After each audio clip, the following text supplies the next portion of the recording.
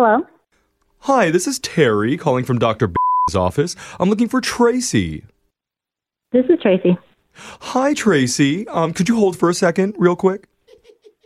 Okay. Hey, is my chimichurri here? Yeah, I ordered a chimichurri. What? Well, let me know when it gets here. I'm really hungry.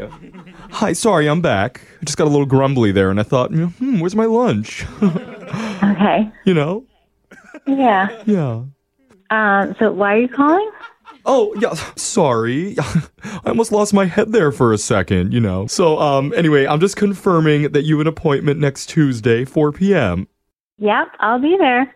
Oh, that's fantastic news. And just one quick note for you. When you arrive, make sure to check in at the front desk and please do not touch any of the magazines in the waiting room, okay? Okay, is it like some sort of a health thing that they're doing now? No, it's just a note from my office manager, Val. She said the last time that you were here, you left some sort of residue on them.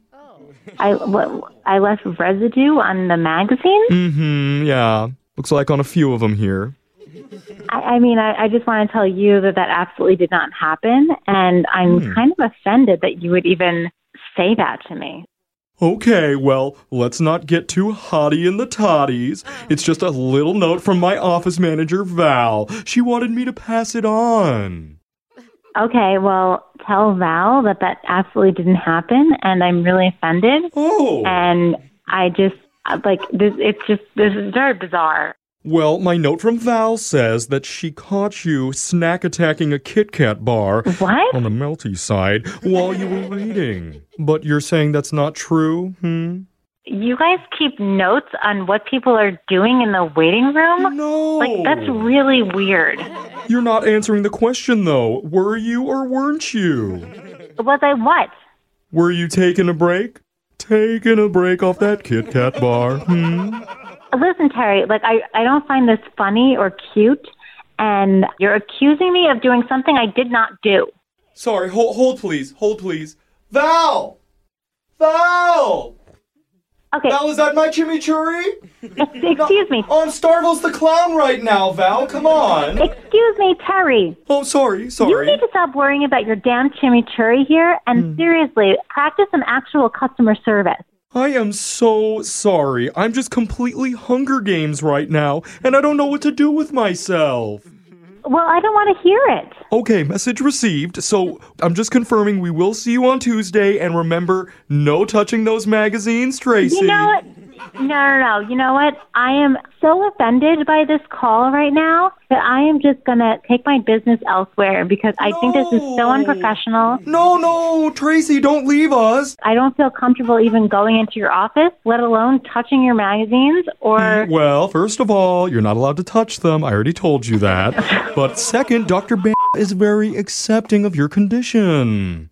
My condition? I don't have a condition. I'm just saying there needs to be boundaries. You need to stop talking, Terry. Oh, okay. You sound angry. Do you maybe need a Snickers bar?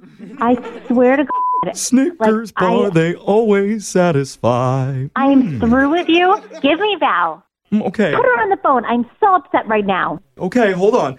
Val, she doesn't realize it's a prank phone call yet. I don't know what to do. What? Should I just tell her?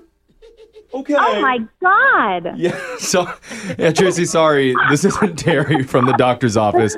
My name's Jeff from Brooke and Jeffrey in the morning. We're doing a phone tap. Are you serious? Yeah, I'm serious. This is all a joke. Oh my God. Yeah, your sister Kim set you up for it. No way. Yeah, and when I talked to her, I was like, what do you think? How should we prank her? And she said, I don't know. All I know is that she ate a Kit Kat when I went with her to the doctor's office. I was like, oh, okay, I got this. Oh my God, I'm so embarrassed that just happened. I didn't even know what to do. Sounds like you need to take a break. Give me a break, give me a break, break me off a piece of that Kit Kat bar. I will never think of that song the same way again.